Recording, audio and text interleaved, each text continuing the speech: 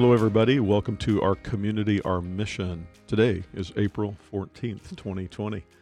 For our weekly COVID-19 update at Topeka Rescue Mission, I'm Barry Feaker, Executive Director here, with Marion Crable, Director of Supportive Services, Kim Turley, Director of our Volunteers and Events. Good morning. Good morning. So, wow, we're going to be doing updates on what everybody else is doing updates on in the whole wide world. But we feel like it's very important that listeners understand, supporters of the mission, volunteers of the mission, anybody around the whole wide world understands what is even happening in a homeless shelter in Topeka, Kansas. And so last week was the week that we were talking about Easter, and we hope that everybody had a great, unusual Easter last Sunday. And I know that there were many services going on all day long on broadcast television as well as the internet. So it was really kind of a unique, good thing. At the same time, there was a lot of people who missed getting together. Right. Families in particular. Right. Yeah. You know, when I Zoomed my family, you know, my brother and sister-in-law, and it's like, it was just different. It was just really, really different. Everything's different now, isn't it? It really is. The question is, how long is different going to last? And we just don't know. Right. We've often said that on a good day, a normal day, things are challenging at the rescue mission. But during this time, it's way more challenging. Oh, yeah. And so we, if you listen to previous broadcasts, you will hear our updates and different changes that we've been making in a quarantine isolation area.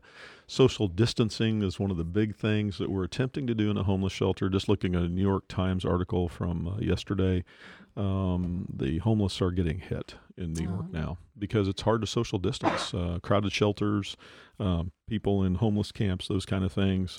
It's starting to hit the shelter area. We're trying to prevent that here. Sure.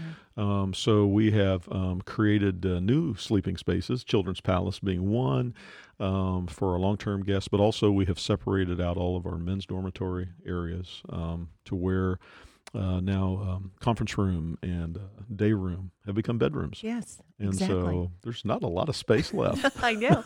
Well, and I keep thinking, too, we took chairs out of the dining room, right? So that people would kind of be forced to be farther apart there, too. I mean, we've done a really good job, though, honestly, trying to think through what we have no clue about. I didn't think we could, but we have. And so everybody who's listening, thank you for your prayers for wisdom, because that is really what we need. This morning, we'd like to paint a picture of another change and just kind of the impact. It sounds kind of simple on the surface, but it's very complex. And that is when we met with, last week, we met with the Shawnee County Emergency Management leadership, Dusty Nichols, as well as the mayor, in regards to how are we doing things here at the mission, how are they doing things on a countywide level and beyond. One of the things that we weren't doing at that time is requiring that everybody wear a face mask. Yeah. And so as that has been a CDC recommendation that we everybody do that, you are seeing a growing number of people doing it. We had people who were symptomatic that we said, please wear a mask. But not everybody. That's staff, guests, volunteers. And so after consulting with them, we decided to institute that. And so we found ourselves yesterday, Monday, of making this official at the rescue mission that every guest, every volunteer, every staff member must wear a protective face covering. Sounds pretty simple on the front end. I know when I was getting out of my car yesterday morning to come in to talk to the guests about this, and we invited all of our guests to come hear a couple of different meetings yesterday. Social distancing was observed in our big dining room area. I was putting on the mask, and I was thinking, wow, I never would have dreamed there would be a day that I would be doing this. And as I put on that mask and walking into the mission and seeing everybody with masks on, it was a weird feeling. Yeah. It was just, it was kind of a level playing field. Everybody's got kind of not the same kind of mask on, but you can't see really who's who. And understand, you can't see facial expressions, and there's almost kind of like an anonymity behind the mask now. So, Miriam, Kim, what did you experience yesterday? Well, I didn't get to attend the meetings, because I've just Mondays are always crazy with volunteers getting the schedule going. But Josh came back and told me a little bit about it, and everyone is really accepting of it. But he said it it was more people than he thought would be there for the meetings. So I don't know what Miriam got from it because you were able to attend. So I was astounded by the attendance, right? And it just really struck home for me how dependent these folks are on us, how much they trust us, how much we are their connection to the bigger world, and how awful that must feel in some ways. You know, I'm sure they are grateful. I have no doubt they are grateful that they have somewhere safe to be, but I don't know. It was just a very powerful feeling to know that they were walking in there because they trust us and they needed information, even though the information that we were about to give them was not going to be easy to hear, because for all of us, putting on a mask is not necessarily the thing we want to do. They're hot. You feel confined. You don't feel like you can be yourself in the same way. You kind of get annoyed with it. It gets, it's just not what you want to do. And we're not homeless. Right. So to be experiencing homelessness and that kind of insecurity, and then being told, oh, and by the way, you need to wear a mask all the time. Another restriction, another thing that you don't get to do in life. And when you already have very limited opportunities to get to do anything of freedom in life because you don't have the money, you don't have a place to live, a lot of things, to have one more thing that's removed from freedom. And we're all feeling that right now. Sure. I mean, just wherever, if you're sheltering in place in your home, or frontline workers are having to go and burning the midnight oil of trying to stay awake, that would be us. We're just getting very little sleep to try to help people stay alive. We've lost our freedoms. We have, we've basically all come to realize that a foreign invader, from inner space has come and invaded our world and is taking away our ability to do what we've done before. So just be homeless and think about all that too. Last night we got home fairly late, and I was sitting in the living room and felt sad. I just really felt sad, and I thought, man, I'm really tired, because it's been weeks now. And that's probably part of it. But I just said, God, why am I feeling so sad? Because we've been doing things well, and we really haven't had anybody to put in isolation yet. We're just thankful for that. We've been working well with the hospitals and everybody. And why am I sad? And then I just really felt like he showed me a picture of what it's like for the folks who are staying at the mission. And, just the picture I would like to paint here is that many of our, especially females, have been abused in their lives. And when they come to the rescue mission, they're damaged. They're broken. And not just the females, the guys are too. And life has been oppressive to them. And just to think that now you have to stay apart from other people. You can't be any closer than 6 feet. Some have a hard time with that. You want to be loved. You want to be hugged. You want to be reassured. You want to be relational to somebody, even though you don't trust anybody. You want somebody to prove to you that you're okay. And now it's so much harder for that to happen because you can't really be close to people. You can't really sit down across the table from somebody like you used to without possibly risking their life and yours. And to have all those things removed and taken away, and now because of the social distancing in a homeless shelter, now pretty much your spot is your bed. Right. That's your spot. Can't really be mingling around. You come into the dining room, you got to be far away from the next person sitting next to you. For those who are lining up outside for a meal, just to keep everybody safe, there has to be social distancing. People just kind of really like to hang together, but right now you can't hang together. And so what we saw yesterday was some broken people that were coming to us and were saying, we got one more thing you got to do. You got to put this thing on your face, and you got to get it up tight enough so that it does any good. And a lot of our folks were struggling with that yesterday.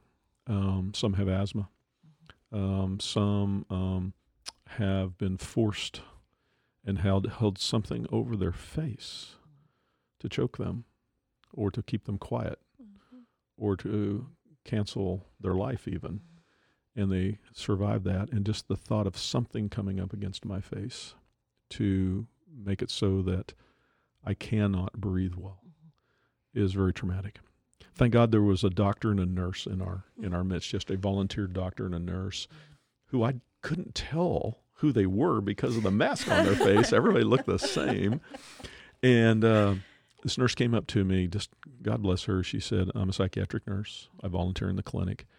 And just let me know. I'd be willing to do some classes with some of your folks to help them to deal with the trauma that they've experienced, as well as the trauma of wearing a face mask. Yeah. Isn't that beautiful, though? Isn't that beautiful? Yeah. And isn't it beautiful that God put that person in our midst right now? Right at the right time when our folks need something like that so desperately. Absolutely is. So it's a bleak, kind of sad picture, and I think God wanted me to see it and feel it because that's what they're feeling, so that we can do something about it. Yeah. You know, not just feel bad. And if you're listening right now, I don't want you to feel bad. I want you to understand this is what people go through. They can't get places now. Jobs have become scarce. We've got food, thank you. We've got a place that's safe, thank you. We've got the ability to attempt to communicate the love of God, thank you. But at the same time, we have got a big barrier, and it's called coronavirus, between the ability to do things the way we've done them and the way that people need for them to be done. But the good news is this, we're still here. Sure. And we're going to figure out ways, just like the nurse showing up, that's going to help us to navigate through some things that we've never done before. Right. In a unique way. You know, another thing that was really made me joyful too. So we had people sitting in that room that have so much experience with masks, right? And they're our guests. You know, the guests that said, you know, in my previous life, I dealt with all this hazmat stuff. Yeah. And it's like, so in some ways, we are finding out really cool things about the people that we serve every day.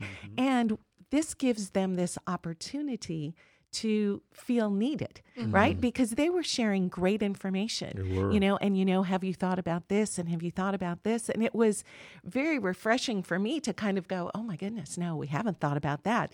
And be able to tell them, thank you so much, right? So let them be part of the family, not just that we dictate all of this, you know, or that whoever the authority is dictating all of this, but that they have a role that they can play in keeping us and all of the folks around them safe as well. And that's another value here is community. A lot of times folks will come into a place like a homeless shelter and it's kind of them and us.